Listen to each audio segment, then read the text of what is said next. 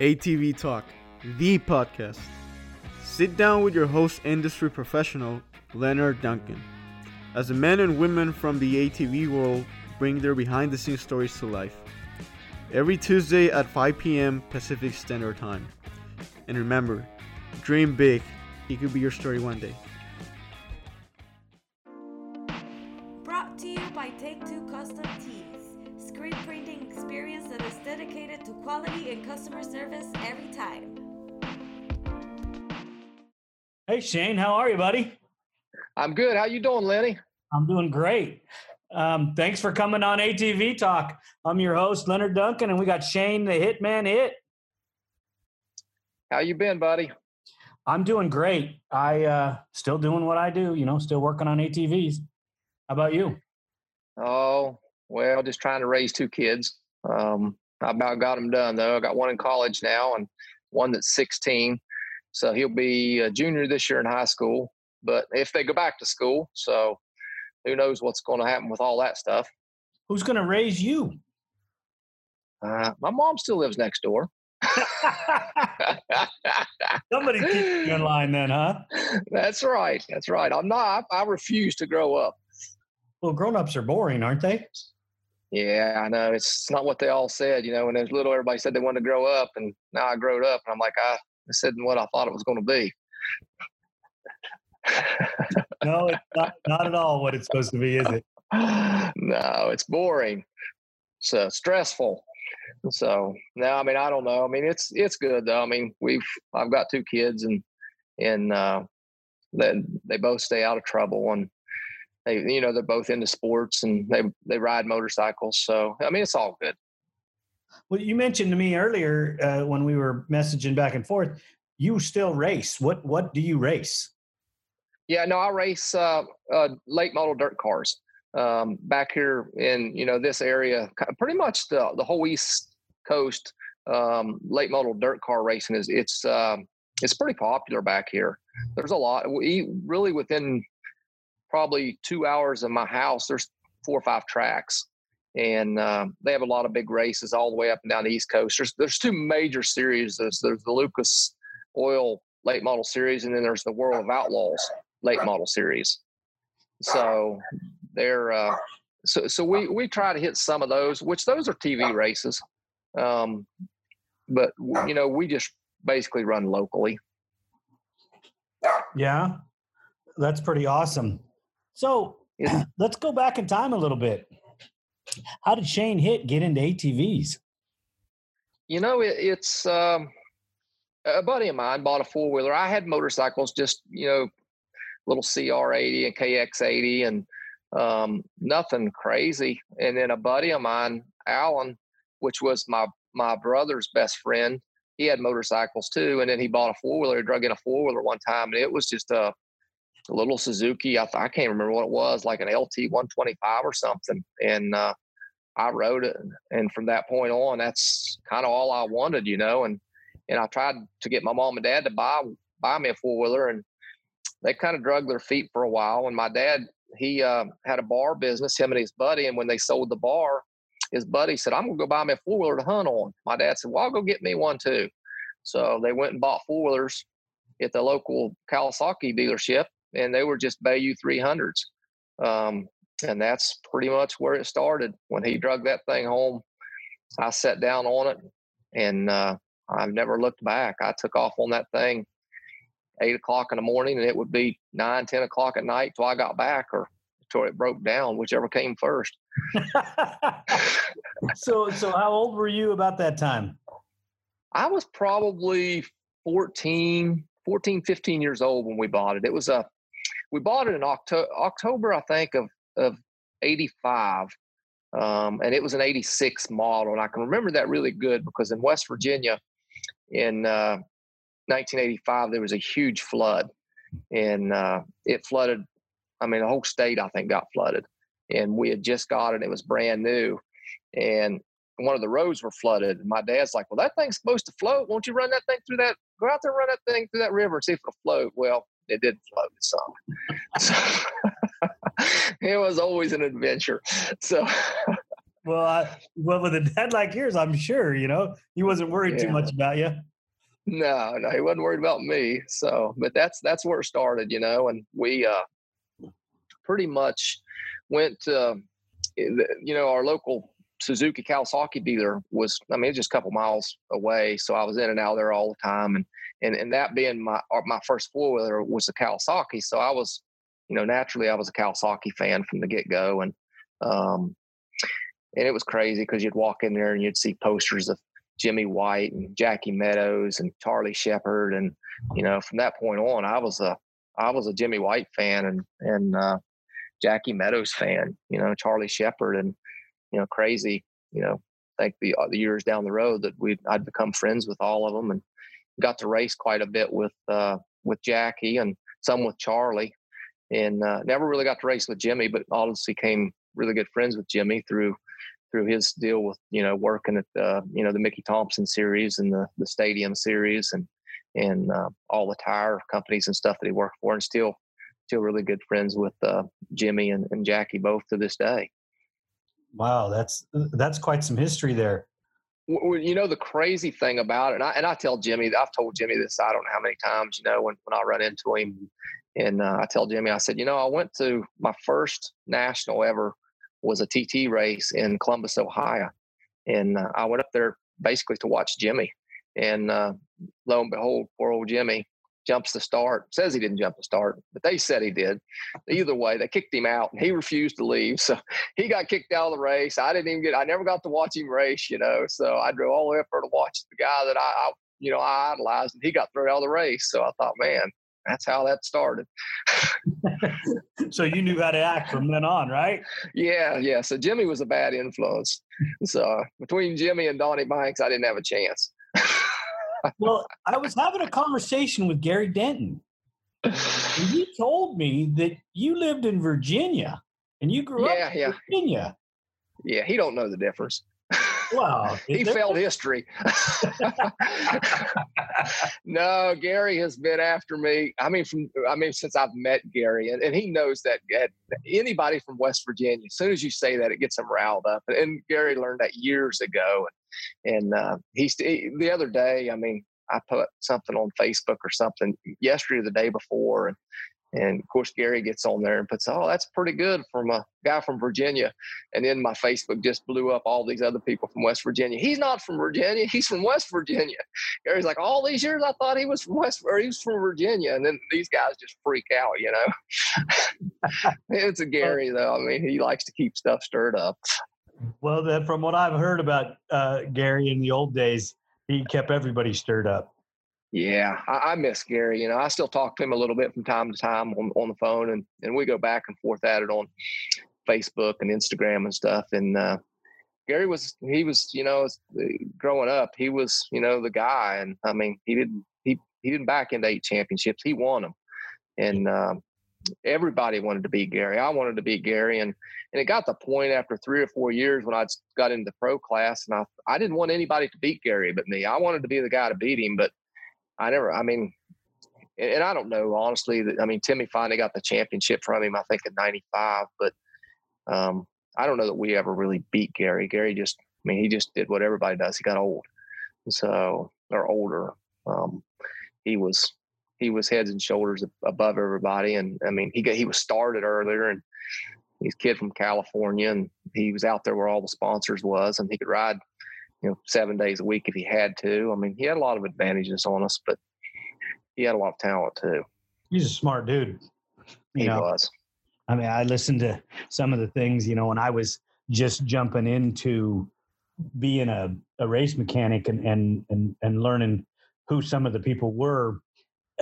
Gary was one of the first guys at a Mickey's that he'd come riding by on a bicycle, got off his bicycle and introduced himself and shook my hand, and was just, from that day on, the guy's been amazing. He's been just a super great guy.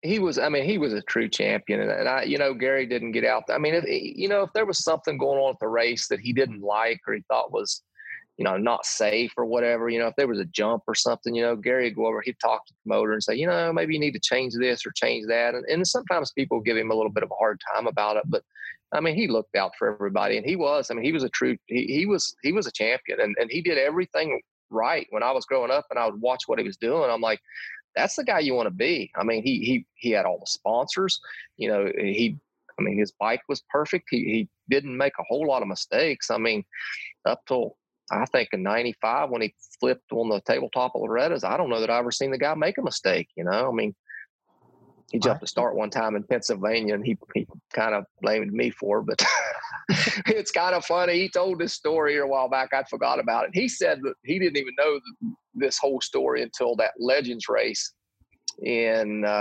Ashtabula in 2000. And I guess maybe me and Donnie and John Scott must have said something to him, but Gary always got the whole shot. I mean, he was the best starter ever. And we went to Challenger the weekend before, me and John did, and done a local TT race. And the referee that was there, I can't even remember what his name was. I think it was like Randy May or something.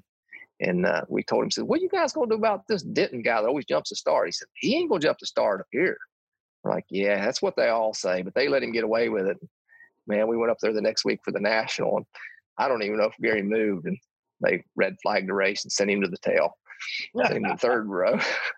Gary was so mad. And I guess, I don't know if he jumped or didn't jump or whatever, but then, of course, Gary said, that's your all's fault. You told him. And I'm like, I don't remember telling Randy May that. John Scott told that story, but we might have. I can't remember. Did Gary come back and win the race? No, he come back and got fifth. He won the championship that year for sure. Right. I don't know where he ended up in the race, but I mean, I wouldn't be surprised if he didn't come back and finish somewhere close to the front. Because, I mean, those TTs, Gary was really good. I mean, he was solid on motocross and TT both. But there was times on TT where when he was good, he was better than everybody, and we was always trying to figure out what he was doing. But he was just so far ahead of what we was. He was doing all the shock stuff. We're still running stock shocks and stuff, and he had Olin's, shocks on it. And I know that, Wayne Meridian was doing some of that stuff over at PEP. He was shortening his shocks and slugging his shocks and running shorter shocks and longer shocks and different swing arms. And, and he had Wayne Henson. I mean, I don't know that you could get much better than that guy. Yeah, he's pretty good dude.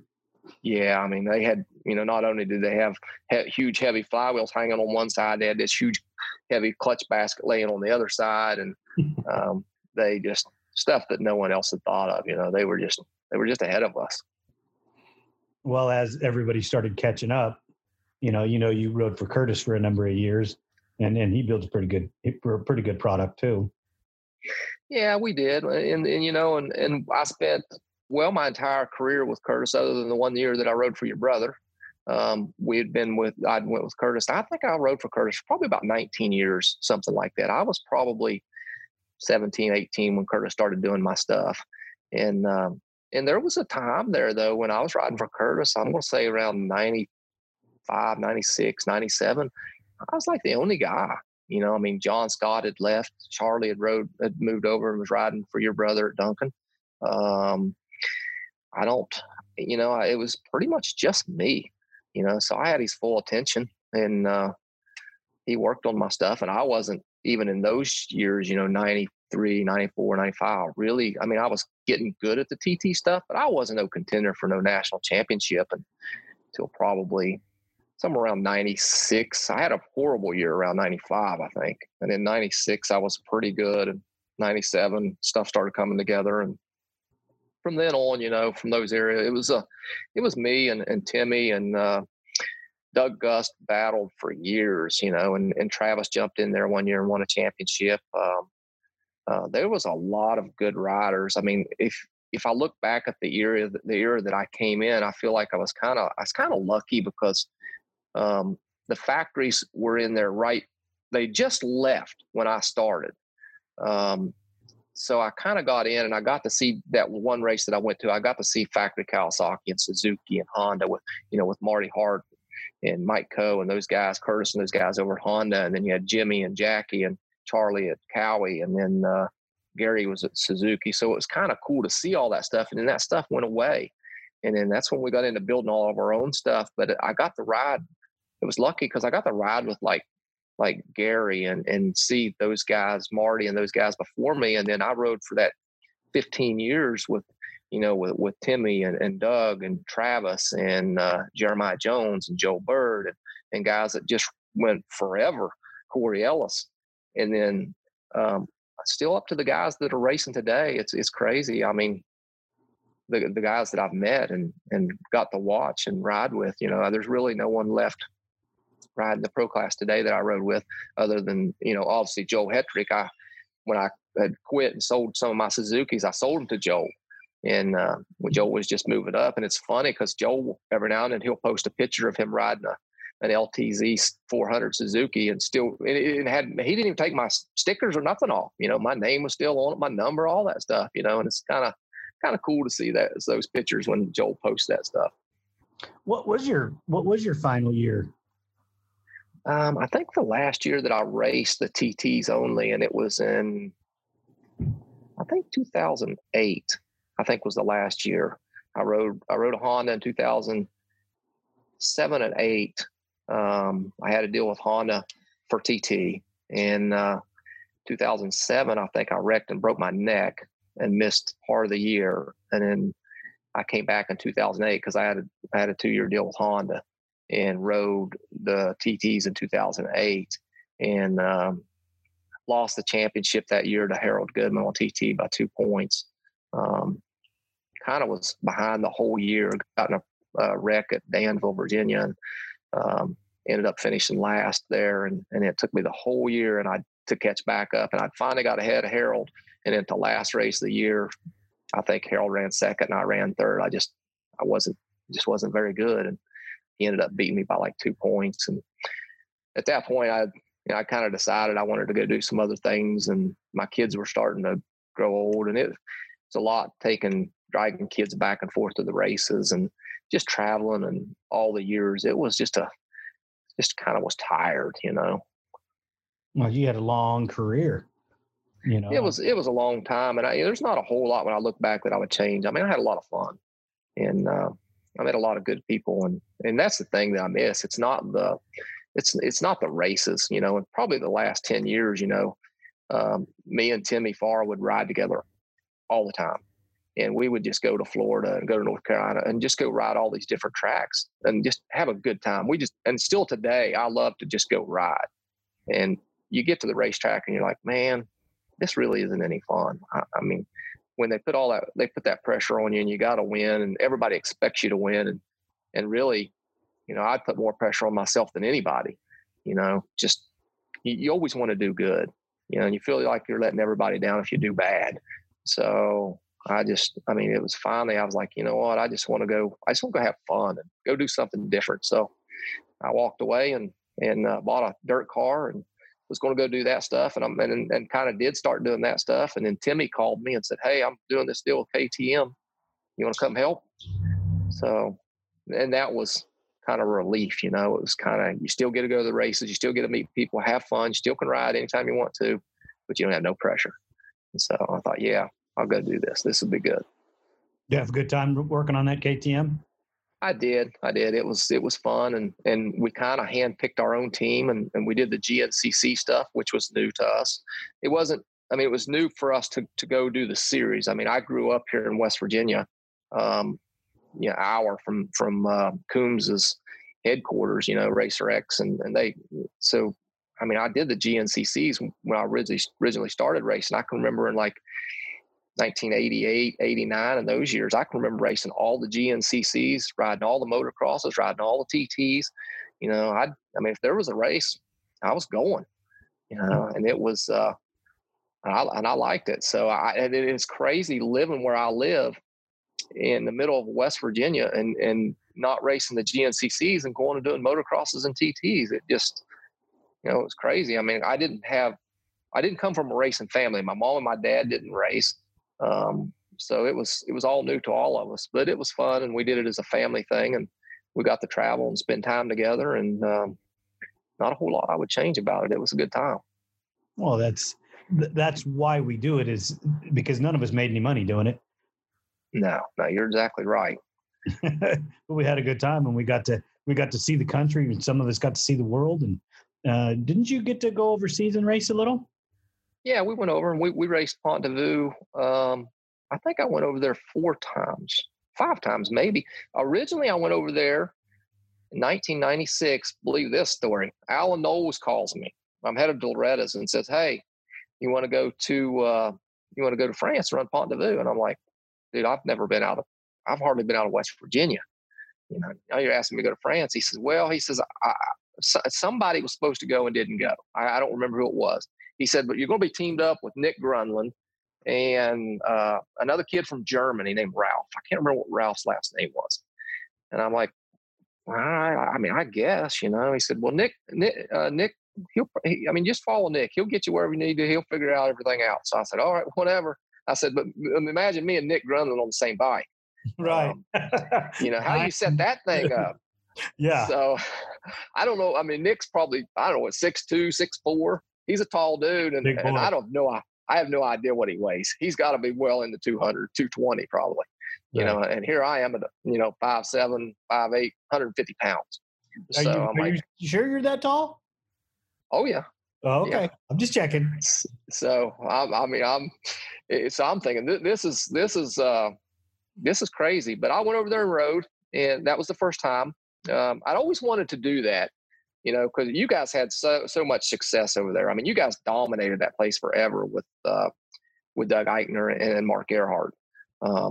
Both were unbelievable riders, and so I'd always kind of wanted to go over there and see that. Of course, I was really close with Randy Howard, and Randy had been, and Randy was a kid out of Florida that rode for you guys.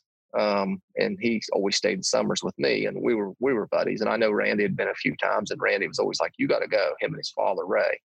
And so I'd wanted to go. And when Alan called me, I'm like, I don't know if I want to go over there and do this or not with Nick Grunland and some guy from Germany. I don't know. And I'm going by myself, but maybe it'll get my foot in the door. So I went, and we did it. We actually ran pretty good. I think we were running about top 5, and we had a stater go out.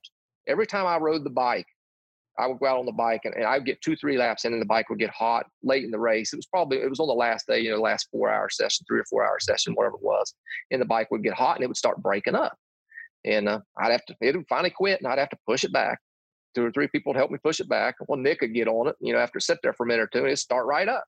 Nick could take off. He could ride 4 or 5 laps, never miss a drop. He'd come in, and ain't nothing wrong with that thing. And I'd get on 2 or 3 laps and quit, and I'd have to push it back again. And finally, Nick just told me, he said, "Dude, you're just riding it too hard. You're riding it too hard. Slow down." I'm like, that's the first time I was ever told to slow down in a race. But so we ended up finishing 17th, I think, in the race. And the next year, and I really had no intentions of going back. And the next year, it was late. The Ralph kid from Germany called me and said, "Hey, you want to come back and do this race again?" I'm like, I never really thought about it. I just assumed that, you guys were with CT and Nick would be coming back. And he's like, "No, they can't come," or something happened. He said, you want to come? He said, if you want to come and bring someone with you and build a bike or whatever. And I'm like, oh, so now I got to build a bike. So I said, all right. I said, that's fine. I'll build a bike. So I built a full legger bike, and Curtis did a 330 kit for it. And I said, well, I'm going back. I'm taking Timmy Farr with me. So we went over there, and we were good. We led the race all the way to about an hour to go, and transmission busted. And I don't remember what we finished, but how that race is. 12 hours is a long time. And I always said after the first trip that I went over there, I said, there's no way in the world I'd ever come over here and do this race with 2 riders. I said, there's no way. That's a lot of riding. You guys did it every year with 2 riders. And I thought you guys were crazy. Mark and Doug could do it, but there's no way. I wasn't trying that. And then we went back, and I think in 98, me and Timmy and Harold Goodman came, and we won in 98. We went back in 99. We went back in 99 and took another complete brand new bike. Well, we seized it in qualifying or hot laps or whatever. So all we had, rather than just pulling off, putting another piston in it or whatever, taking the top end, we took the motor out of the bike that we had last year that we'd sold to a guy he brought to us. We just took the whole motor out and set in. So now this motor's already got 13 hours on it from the year before. And we made it all the way to about an hour to go, and it broke a transmission. This motor had almost 24, 25 hours on it. And hard we thought after that, That's not easy. yeah, hard hours. And we thought, man, why didn't we just change the cylinder? But we were in a hurry and crunched for time, and it was over there. It was just quicker just to swap the whole motor, and never figured we'd ever get that close. But we led all the way back to that. Well, I think it was about an hour to go, and broke again. And I think I went back one more time around 2010 with a deal with when I was working for KTM. Went over there and rode with those guys. And that was good. But the year that we won in 98 was the year that I don't know if you went. I know your brother was there. It was the year Travis and Doug Eichner were teammates, and Travis got hurt. Yeah, Travis got hurt early. Like, he might have got hurt in qualifying or something. I can't remember. It was either qualifying, the first session. I think it was Doug Eichner. Session. And Doug had to ride the whole thing. And he did. Yep. He did. I'm like, dude, every time he come around, and the crazy thing about that was, not knocking Travis, but after the races over there, they're on the podium, and Travis is picking Doug up, holding him up in the air, and I'm thinking, yeah, how hurt are you? I was like, that's crazy. You just let that guy do the whole race. Didn't win it. No, you guys ended up second. Wow, that's good. Yeah, you guys ended up second, I think. We won. Me and Timmy and Harold Goodman ended up winning. Yeah. And you guys got second. Doug Eichner got second by himself. Right. He damn near rode that whole race by himself. And I was, every time he'd go by, I would shake my head thinking, wow, that guy is nuts. And I think he was pretty wore out after the race. I think they had to give him some IVs or something, but he was done. He couldn't go no more. But you don't see my brother get emotional very often, but when he tells the story about that after the race and Doug just collapsing after they took him off the bike, he gets a little misty eyed, because Doug earned some massive respect from my brother that day. Yeah. That's the thing, I've thought all these years, and I'm buddies with Doug. And I always thought he was really underrated. That guy won the Mickey Thompson series. He won some national championships back here in the open class and stuff. He was a heck of a rider, but it just seemed like he didn't always get the credit he deserved. But man, when it come to heart, when we went to Mexico, that guy could ride all day long. He did 12 hours in France by himself against the best riders on the planet. At that time, me and Timmy and Harold Goodman were three of the best riders on the planet. Right. And Doug Eichner, he just hung right in there by himself. You're like, how's the guy still going? But he was a stud. He won championships in off-road on the West Coast in his 40s. Yeah. And his lap times on the last lap were faster than his first lap. Yeah, he's incredible. He was one of those guys that he would find that extra energy, and he would just keep going, And I raced with Doug a lot. And even when we would do that, like the stadium stuff, we would get out and we'd been heat races or whatever, and I'd see Doug, and I'm like, well, if I can get in front of Doug, I'll be okay. And then when we get to the mains, there was 2 or 3 times we get to the mains, and I'm like, man, it was one time at Phoenix, and I knew it, I led the race at Phoenix for almost the whole time, one of the stadium races. And it was a rough race, had a couple sets of whoops and stuff in it. And I knew it. About the 1 or 2 laps from the end, I heard somebody. I looked over, and here comes Eichner. I'm like, doggone it, man. Because, he would just keep going. And I was, of course, I never took that training thing real serious. But, I could ride for a long time. But everybody took that stuff serious. Like Timmy, he would take off and go to Florida and ride all winter and stuff. And I didn't do any of that stuff, I would just show up and ride, I never had my own track. I always had to either go somewhere or a buddy of mine had a track, and if it was dusty, I couldn't ride because he didn't want to get dust on his house. And if it was raining, he didn't want to ride because he didn't want me to tear it up, knock all his motorcycle ruts down. And so most of my riding was at the races. That's why you raced every weekend, huh?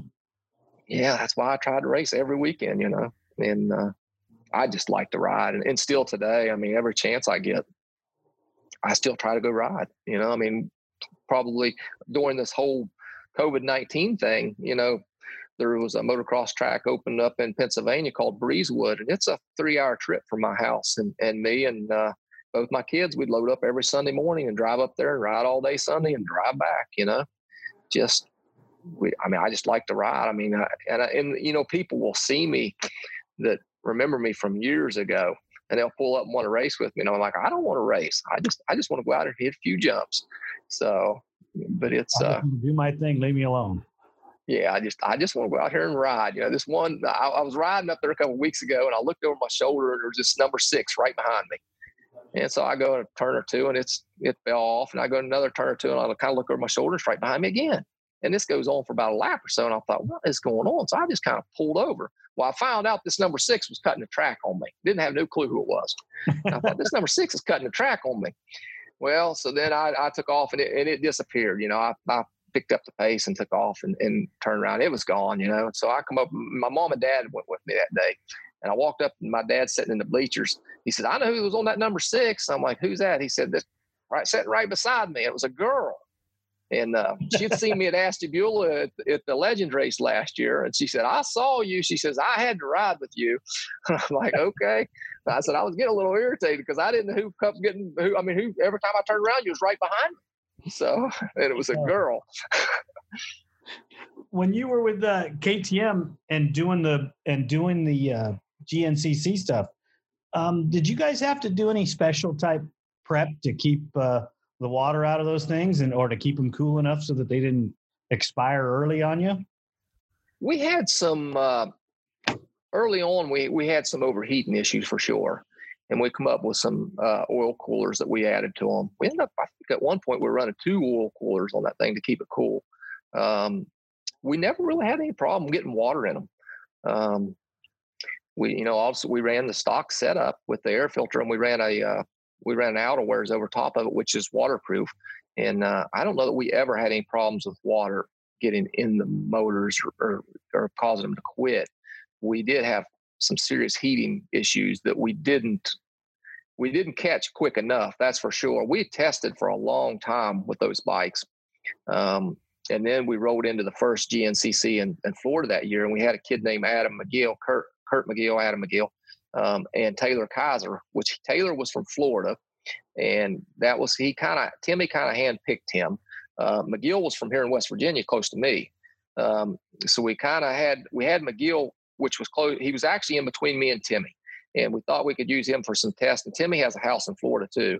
So Timmy worked with Kaiser down there. And we had McGill up here we thought we'd work with. But we ended up doing a lot more stuff with Kaiser down there because Timmy was closer to him. And we went to the first race. And we thought if we could get through that sand pit down there in Florida, we'd be okay. And we did. We ran 4th and 5th, I think, down there at the very first race on that thing. And people thought, you guys are going to be good on these things. Then we won the next 3 races in a row. And we went to Loretta's.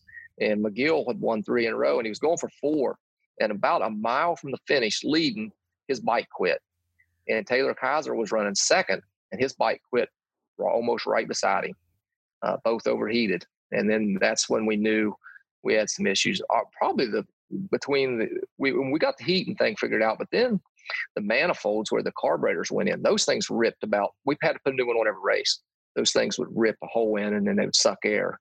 So there was a few little things, but that, if you remember, that bike was the 525. That was the old motor. That was an old KTM motor out of a dirt bike. So that motor had, it was a good torquey motor. It wasn't real fast.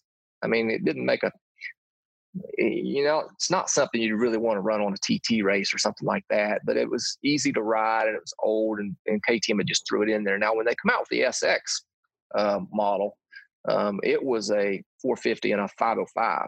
Now that was a newer motor, and that thing made a lot more power. But we never did do any cross country stuff with that. Because it was specifically an SX motor, so they wouldn't let us do that thing. But and it's still to this day, I think that is the best production 4-wheeler made. That SX 450 505 KTM out of all the 4-wheelers I've ever rode. I've got a Yamaha now that I ride just about every weekend with just a set of shocks on. It's got a pipe and an air filter on it. Nothing major done to it. It's got a Vortex ignition. But stock for stock, that 505 KTM SX is hands down way better than this Yamaha that I've got, I think. I mean, if you were going to go out and do that production class like they're doing at the Nationals now, I think it's a way better four-wheeler. You know, it's wide. It come with a kill switch. It had Nerf bars on it, but KTM pulled the plug on it. Well, I think they were devoting their resources, you know, to the Supercross thing and the motorcycle side of it at that point. And I know that the 525 that I got to work on in the Polaris, when Eichner did a little bit of that before he switched. Yeah, that was the first thing. I took it out the first weekend in the dunes, getting to test ride that IRS tank, and I overheated it immediately. So I knew going in, we have to fix this. So I went a little different route. Instead of using oil coolers, I did shrouds and changed the cooling system so that it would, I took the thermostat out of it and took the alternate line off the cylinder off of it and just ran a big giant super cooler on it. And that seemed to solve our heating issues for what we did out here. Yeah, see, I think the Polaris had a different radiator, though. It seemed like the KTM had a bigger radiator than the Polaris did, because I remember when we first got those bikes, hearing that it was overheating in the Polaris models, because I think that was the same motor. I think it was just identical motor. Yeah, it was the same motor. I remember stories about that. You know, they said when it came out in the Polaris that they couldn't keep it cool. You know, it was overheating big time. And I think that I'm pretty sure that the radiator and stuff in the KTM was quite a bit bigger. But I mean, it still had some heating issues that we had to overcome. But I was always kind of leery on where they did the testing on that stuff. They had to have done it in a cooler climate than they were used to when they came over here and started working on them. Well, they started on a lot of that stuff. I mean, it started in Austria, but they brought that bike over here, and we did a lot of that testing over here. And I'll be honest with you, I worked for Honda and did a lot of the TRX 450 stuff. Timmy was working for Honda doing the 450, the TRX 450, and that was about a 4-year project. And then Timmy had got hurt, and Bruce called me to come in because Timmy was hurt. So we ended up spending a bunch of time with the Honda stuff. And then when we moved over to the KTM to do the KTM testing, it's a whole different ball game what KTM was doing to what Honda was doing. I mean, when we go to like HPCC for Honda to test, I mean, we'd wear a backpack and we'd have all this like a laptop in it. And then they would build on the grab bar, they would have computer stuff in that. And these Hondas that we were riding, they had wires everywhere, testing, flexing the frame, testing heat in your calipers, heat in your rotors. I mean, they tested everything. KTM, they come over and they throw you on the bike. In the Honda, they would say, all right, you're going to go out and ride this thing for 30 minutes. And if you came in at 20, 25 minutes, well, then that test didn't count. I mean, you had to redo that whole thing. So, I mean, I know at one time the grab bar was bent where the computer was setting, and we're like, dude, that grab bar is bent down. We're trying to tell these Japanese guys that don't speak very well. They hardly speak any English. And they're like, oh, no, it'd be fine. We're like, okay, whatever. We're about 20 minutes into the ride. Timmy was on it at this point, and it finally snapped off, and it went down and wrapped up in the chain and the sprocket and the axle. I mean, it destroyed this thing. These Japanese go running across the field. We were in Georgia when this test happened. We were one of Donnie Banks's tracks. It was a Paradise Speedway in Macon, Georgia. And so these Japanese guys, they see it happen. Timmy's on the bike. He don't know that it fell off. And they go running across this field, and they get him stopped. And it destroyed all the stuff. And, well, Timmy come back over, and we looked at him. Well, we tried to tell him. And said, well, it looks like we'll get tomorrow off because there's no way they're putting this thing back together. All these wires. I mean, there's 1,000 wires in this thing. There ain't no way. Them guys stayed up all night long, and they put that thing back together. 8 o'clock next morning, they were ready to go. We thought, man, we thought we were going to get a day off. But that's awesome. they put her back together. And then, but going back to where we were at with KTM, they'll just bring you over a bike and say, all right, here it is. Go ride the thing. And you may go ride 1 lap, 2 laps, come in and say, I like this, I don't like that, or whatever. And then they'll change it or whatever. And it's not the way Honda did things. I mean, they were straight up, and you had to be there, 8 o'clock to 5 o'clock. They would give you lunch. KTM, I mean, we'd go and test for a little bit, and at lunchtime we'd go to the Mexican restaurant and get drunk and come back and produce some more. So it was just a whole different deal. Wow. Austrians are different than the Japanese guys. Well, it's kind of hard to, it's kind of hard to argue with Honda quality. No, you never could. Their stuff has always been the best. The Jap stuff, they compete against each other so much. And realistically, I think until Roger DeCoster went over to KTM, I don't even think they ever, the Japanese companies, they didn't even consider KTM a threat.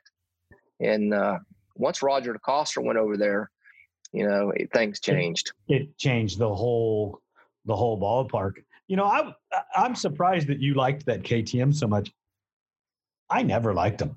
I mean, everything that I worked on them, I mean, maybe I was just too diehard, Honda, or too diehard the way the Japs did it. I could just never get into the KTM at all.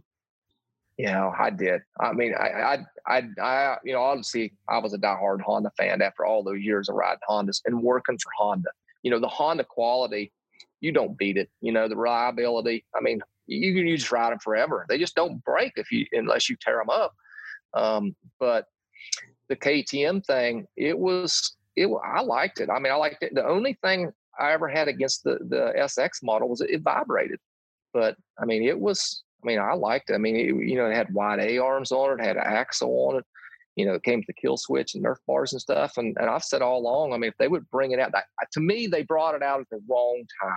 It was just at that point, ATV racing had really took off. The factories were all into it. You had Suzuki and you had Kawasaki, you had Cannondale. I mean, or Can-Am. They were all into it at that point. And then KTM brings that thing out, and they were at,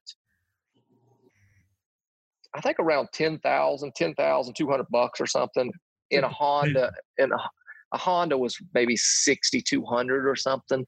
Right. But still, if you looked at what you were getting, I mean, you could jump on that thing and go to the track. And the Honda, I mean, it's a good bike. You're not going to race that thing with stock shocks and stock A-arms and stock tires.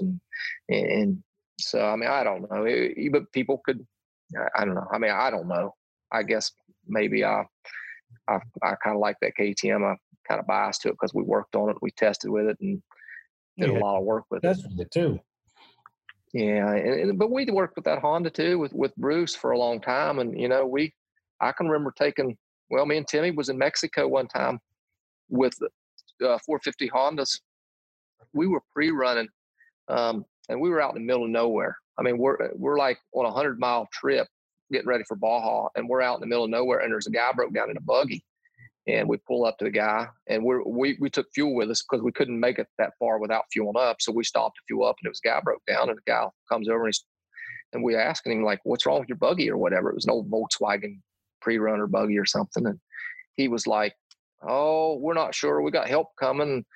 He says, when you get to the end of this trail, can you tell them where we're at? And we're like, dude, it's going to be all we can do to get there before dark. And we didn't have headlights on these bikes. So we had to go hard. And then the guy looks at the four-wheelers we're riding. He said, what are those things? I'm like, well, they're four-wheelers. He says, is that new Honda they're supposed to be coming out with? We're like, I don't know what you're talking about. We have no idea what I don't know anything. And I said to the guy, he had on a West Virginia shirt. And I said, where are you from? And he said, West Virginia. I said, well, where at? And he said, Elkins, which is literally 15 minutes from me. And I run into this guy in Mexico. I mean, clean down in the middle of nowhere. And I told the guy, I said, we'll tell your pre-run buddies or whatever where you're at. But I mean, you guys are like right in the middle of this trail. You're 50 miles from going backwards, and you're 50 miles to go the other way.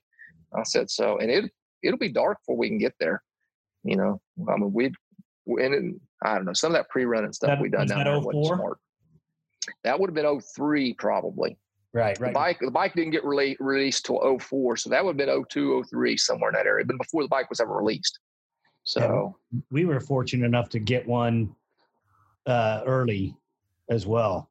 And we didn't get to go do much test riding on it, but we got to make some pieces and bits for to sell, so that the day they released it, we had parts on the shelf for it, which was I know there was a few companies they let those things slide out to for that kind of stuff. You know, I'm sure you guys and you know, some of the other companies, they would let them slide out too. But we that thing was a big deal when they released that thing.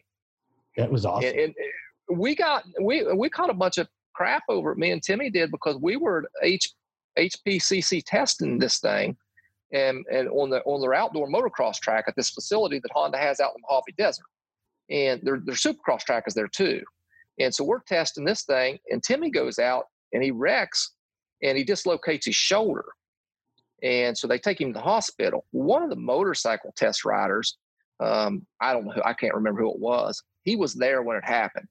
And so he's buddies with Wayne Henson of all people. So he goes boating and he tells Wayne Henson, he says, "Hey, I was out at Honda this week and one of your buddies got hurt." And Wayne's like, "What are you talking about?" He said, one of those boys that rides that 4-wheeler for you guys." And Wayne's like, "I don't know what you're talking about." He said, "Yeah, that new 4-wheeler they're coming out with." So he ended up telling Wayne that Timmy got wrecked and got hurt on this new 4-wheeler they were developing. So then it kind of got out. Well, then Bruce, we had signed all these papers. You know, we're not allowed to talk about this stuff, you know, to nobody. You know, and getting into a Honda facility like that, I mean, you had to go through 2 gates to get in there. So we weren't allowed to talk to anybody about it, and we had to keep it quiet for a couple of years. And then this thing got out, and Bruce was mad at me and Timmy. Thought we said something. I'm like, "I never said nothing to nobody." You know, and Timmy's like, "I never said anything to anybody." And it was probably 6 months or so before, you know, they finally figured out what had happened. But yeah, Bruce was mad at us, and we're like, "Well, we didn't say anything. I promise you, I didn't say nothing to nobody." You know, but I mean, they keep that stuff covered up. I didn't get to spend very much time with Bruce, but every time I dealt with him, it was an enlightening experience. Yeah, he was a good dude, and he was no nonsense, and he was straightforward. If Bruce told you something, that's what it was. So I mean, if you signed a contract with Bruce and he said he was giving you 8 4-wheelers, you were getting 8 4-wheelers, not 7, not 9. You were getting 8. So don't call and ask him for no more. You know, and this is what you got on your parts allowance or whatever. And he was a good dude, and he didn't. I tried to be pretty much serious with him, you know, and he was, and I liked him. He was a good dude. When I went to Mexico one time to do Baja with him. I think this was in 2006, maybe 2006 or something. I went down and he teamed me up with Wayne Matlock. Me and Wayne Matlock rode together, and I think it was 2006. And I brought another buddy with me from home to mechanic with me and stuff. And we're right in front of the hotel. And I just got off from riding. I was riding that first 50 miles or whatever to start the race. And so I rode back to the hotel. And I got off, and me and Bruce was talking about some stuff. And I said, "I'm thirsty." And the guy that was with me, and Bruce turned around, there's a liquor store there. He said, "Well, go down there and get you something to drink and put on your expense report." He says, we cover all that stuff. You know that. And the guy that was with me, he was just a kid. He was like, "Well, if Shane goes to that liquor store, he's coming back with something size water." I'm like, dude, easy now. You can get me fired before the race starts. But Bruce laughed, you know, and it kind of caught me off guard because Bruce, he was usually all business, you know, and he started laughing. I thought, woo, I figured I was going to get in trouble over that one. No, when you're down in Mexico, he's a totally different guy, wasn't he? Yeah, he was. He was a good dude. I mean, anytime I called him and emailed him, and in this industry, it is hard. I mean, if you call somebody or try to get a hold of somebody, I mean, a lot of times they just don't get back with you. Bruce, it didn't matter. He always got back with you. You know, I mean, I've worked with a lot of sponsors over the years, and he was one of them that, you know, if you called him or you emailed him back then, we did a lot of email. He got right back to you, and he always had an answer for you, whether you liked it or not. He let you know. Well, that's all you can ask for, because then you know where you stand, and if it's no, it's no. If it's yes, it's hey, then we're on. Yeah. So, yeah, I mean, that was the good thing about Bruce. And that he loved. Go ahead. And he loved Baja. I mean, that was Bruce's deal. I mean, he just that was all he. I mean, I don't say it's all he cared about, but Baja was definitely was his passion. You know. Did you ever get to see him ride? Well, it's sometimes when we were testing, he would jump on like a dirt bike and stuff and ride, and he was a good rider.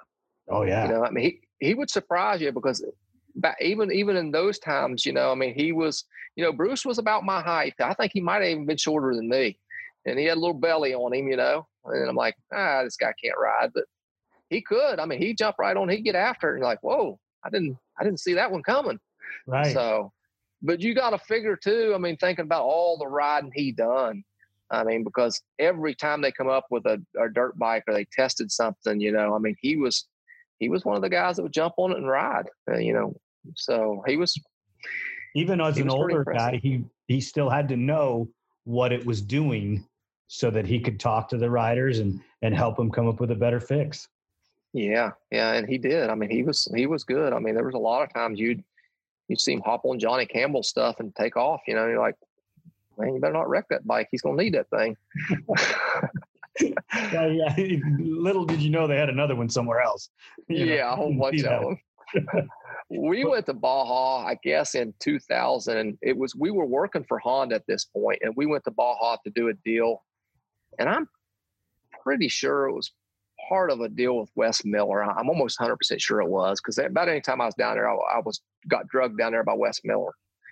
And we decided to do it was the Lone Star frame that Wes Miller got, and we was going to put an XR650 dirt bike motor in it. And so we did, and we had the motor built, and we built it all back in Ohio. Mark Baldwin built it all back at his shop. And we get out there and we take it through tech. Well, the thing blew up at tech. It just got hot and overheated, and it blew up going through tech. And we're like, something's wrong. I mean, everything was brand new. And so we get to looking at it, and we get out the manual, and we're looking at it, and all the oil lines, everything's hooked up right according to the manual. So we go to pull it out, and we went over and talked to Bruce, because we knew Bruce, and a couple of the Japanese guys that were working on the 450R project was there, because they had flew over, worked on that project, and came to Baja, because they always like to go to Baja. And they're like, so we knew them, and they come over, and we told them we had a problem. So they helped us all night long, pull the motor out, and Bruce had give us one of Johnny's pre-run bikes. He said, take the motor out of Johnny's bike and go put it in your four-wheeler. So that's what we did. So the Japanese guys come over, and they pulled the motor out, and we stuck it in. Well, we got to hook it up. We realized that two of the oil lines were backwards. And we get out the manual, and the manual says this is the way they go. But if you're doing it in the dirt bike, there's no way you could get the lines backwards because of the length of them. So, but when you're putting it in a four-wheeler, we had to make the lines. So we made them, and we did it according to the manual. We went over and showed Bruce. We said, Bruce, this manual's wrong. Bruce is like, that manual's not wrong. That manual's 4 or 5 years old. There's no way that thing's wrong. So we showed it to him, and he looked at it, and he's like, that manual's wrong. He said, I can't believe that. All these years, no one ever noticed that. He said, and then he stood there for a few minutes. He says, it wouldn't matter anyway. You couldn't do that in the dirt bike. So right. He was right. I mean, you couldn't do it in a dirt bike because the lines would have never reached. But when you put it in a four-wheeler and you're doing it all new and you make up the lines, you just do it the way the manual does. And of course, it blew right up. But that bike had already had like 1,000 miles on it. We went ahead and stuck it in the ATV and ran it. It worked out. So that's so cool. Yeah, How'd you guys end up doing? I don't know. We finished, I'm sure, because we were always way too stupid to quit. But I don't know how usually with Wes, we was always third, fourth, fifth, somewhere in that area. We just never really could get over that hump. It's hard to win down there if you're not fully with Honda and have all their support. The 2 years that I was really good in Mexico was both years that I was with Honda. And the 1 year, Timmy and Doug had won, and that might have been 03 when the 450 was getting ready to come out. It came out in 04, so that would have been 03 probably. Timmy and Doug was together. Timmy Farr, Doug Eichner, and not sure who else was with them that year. And I was they had two teams. I was on the other team, and one of the guys that Bruce had put on the team, which I can't remember who it was, he wrecked and broke his collarbone right at the beginning of the race. So we were way down, and we'd actually got caught back up, but it was a loop. and it went down, and I rode the bottom part of the loop, but there was no way for me else to get back up to where the guy was that was supposed to get on, the broke his collarbone, because he started the race and he was supposed to finish the race, and there was no way to get anybody back up there. So we were just stuck, so whoever got on after me had to ride it all the way to the finish, which were 500 miles or something, which was way too far. And by that point, it was dark, because at one point they said, well, we'll just bring this Honda helicopter down here and put you in that helicopter, take you back up there. But they had to, Honda grounds those Mexico actually grounds the helicopters once dust sets in. Right. So I mean, it was too late. I mean, if I would have been like earlier on, they could have got me back up there, but they're like, we have to ground the helicopter at dusk. So there's no way we can do that. So we ended up third that year. And then the year that I rode with Wayne Matlock, and the other kid's name was Chad Proul, we was another deal with Honda. And we were really good that year. That was one of the years where everything went perfect.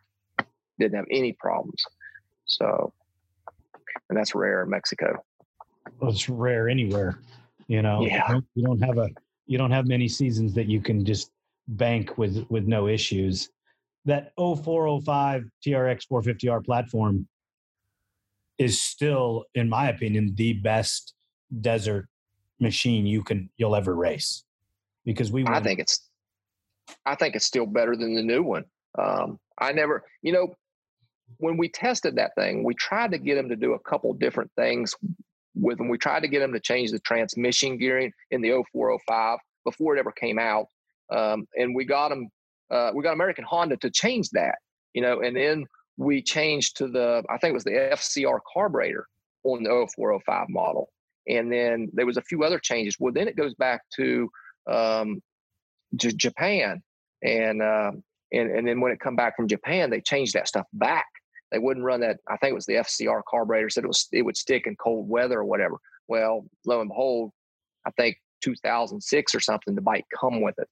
But that was one of the very first things that they changed on it when we went to Baja, when we introduced the bike, was they changed that carburetor. So, right. In the beginning, we ran Edelbrock's.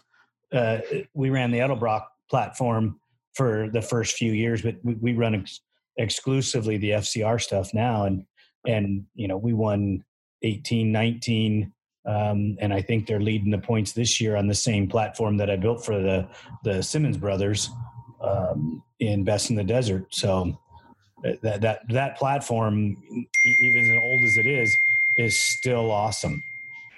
Yeah, that's a good bike. And, I can't believe that Honda doesn't release that thing and send it out there. I mean, Yamaha is the only one doing anything right now, and it's kind of sad, Yeah, but you have one of those Yamahas. What do you think of it?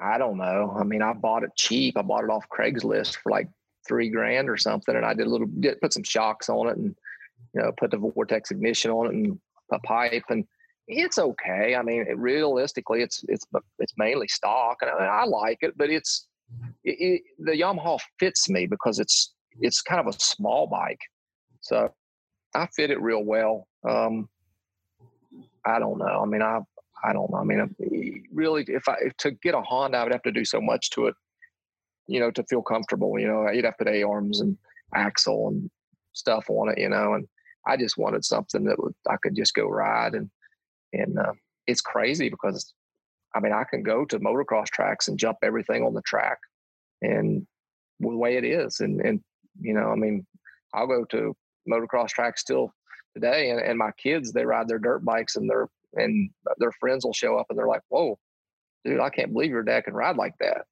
And I still just go out there and hit everything wide open, and it's good. It's not really fast, but it's smooth, rideable power, which is probably good because it allows me to ride a little bit longer before my arms pump up. But I have a good time, Well, I like that motor.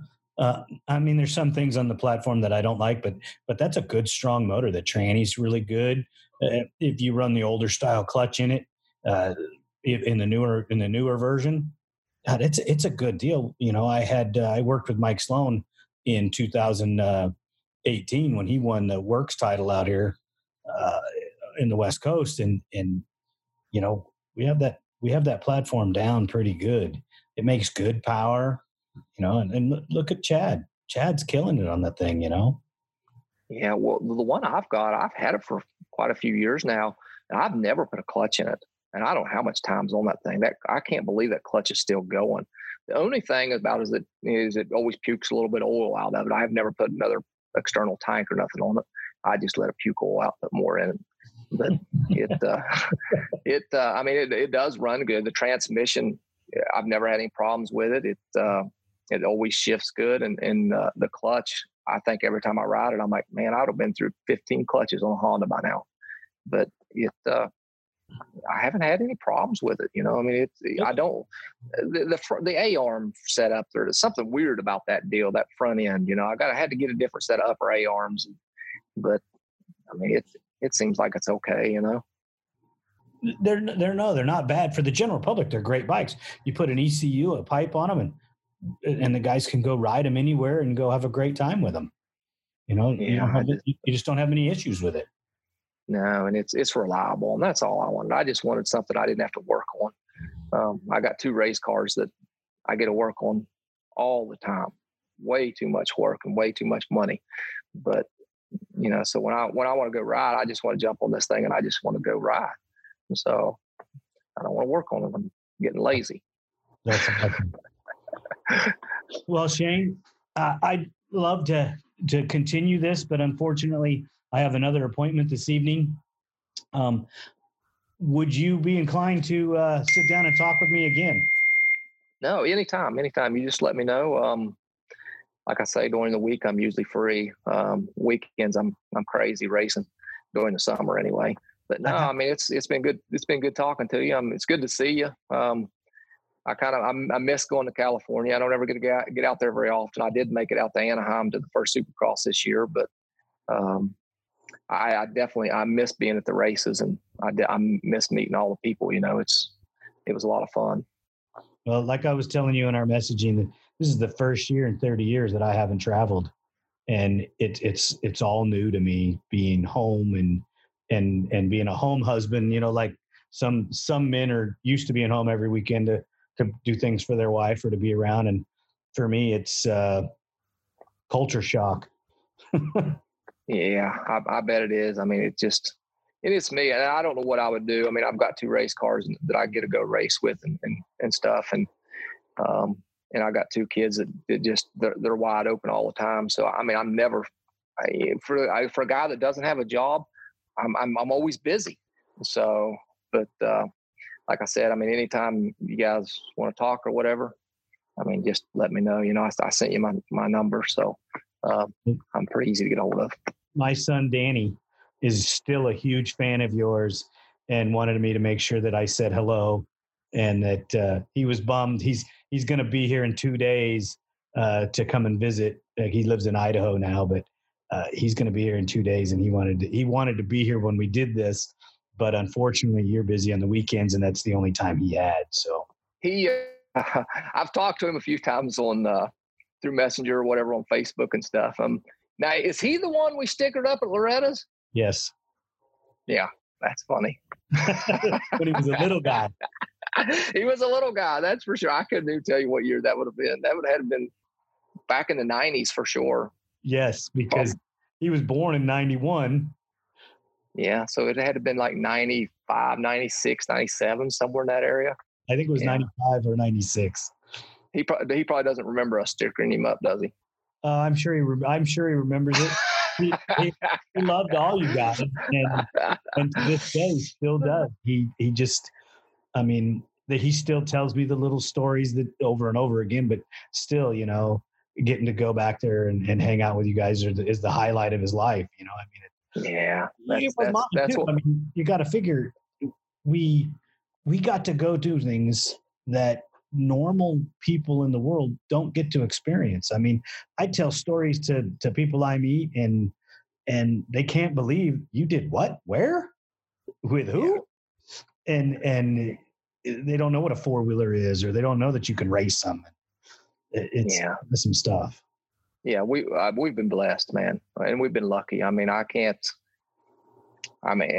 I can't say that I'd change a whole lot. You know, I've got to go a lot of places. I mean, it's crazy. I mean, it seems like that every place I've ever been, I've had a gear bike with me. You know, I mean, yeah, I mean, I might have went on vacation, but but some way or another, I took my gear bike with me to either ride or go to a race, and then I went on vacation or whatever. But yeah, I mean, we've traveled all over, all over Europe. I went to, New Zealand and Australia and obviously up in Canada, and covered every inch of that Baja, Mexico place.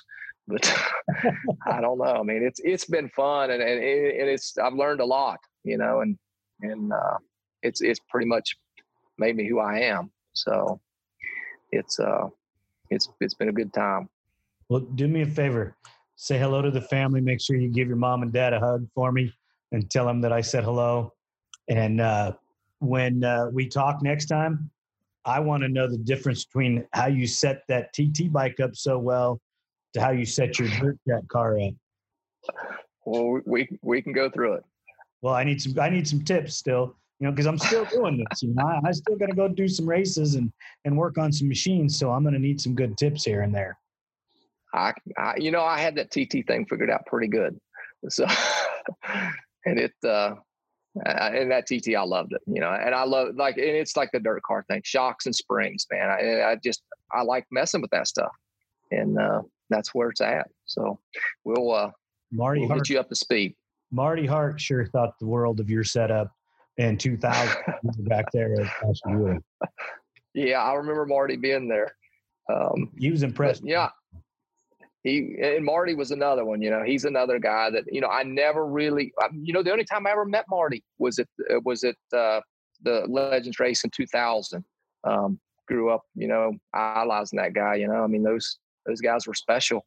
And, Marty raced for a long time, but I never really got to meet him other than at Ashtabula that year. And I'm glad they did that. That was a good time. Well, so am I. It reminds me, I got to call Curtis. Bo Barron gave me his phone number and told me to call him because he's wanted to meet my dad for a number of years. Because back in the day, he used to buy parts from my dad back before he was, the famous Curtis Sparks. And so I got to call him and set that up. Yeah, I seen here a while back the Pharaohs. I don't know, Justin and Joseph Farrow. Yep. They were posting some stuff on Instagram or something, and had some pictures of your dad or some of your dad's stuff or something. They bought a whole pile of stuff from him. Yeah, I'm like, wow, that goes way back. And so that was pretty cool. Well, I'm looking for the guys that rode the rigid three-wheelers in the 70s when Pops was doing it. Into the early 80s, the rigid, the old school. Yeah. I'm trying to hunt a few of those guys down to talk to, hear some of their war stories back in the days when they didn't have any suspension. Yeah. That's before my time.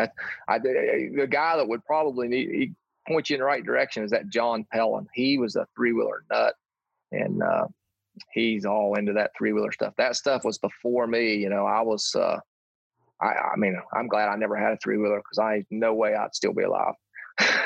Well, back in 1977, when they published the first three-wheeler magazine, I was at that photo shoot, just a dumb 10-year-old kid on his bicycle getting in the way of the camera guy, doing things I shouldn't have been doing while they were trying to shoot that article, and my dad's on the cover. Man. That's pretty cool. That's good stuff. Crazy history right there. I mean, yeah.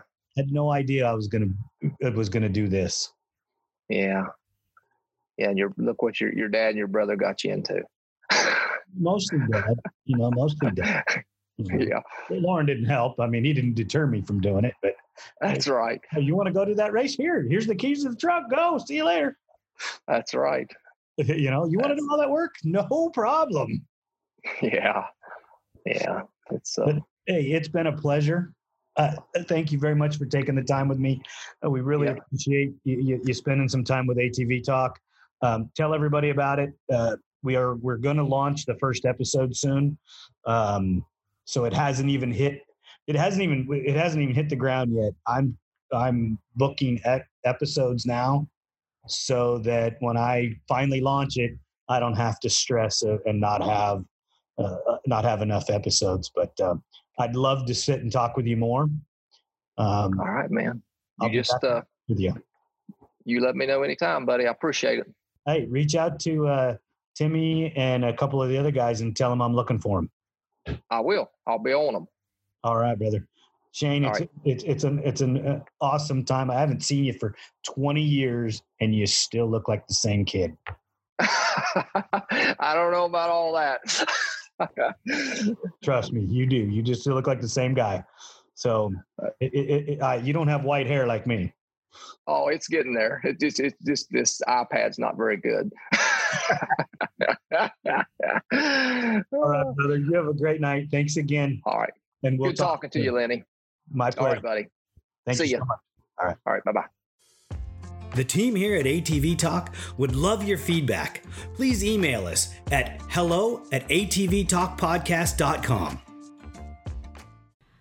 Duncan Technologies International. More than 33 years in the industry building racing programs and ATVs around the world. We build winners.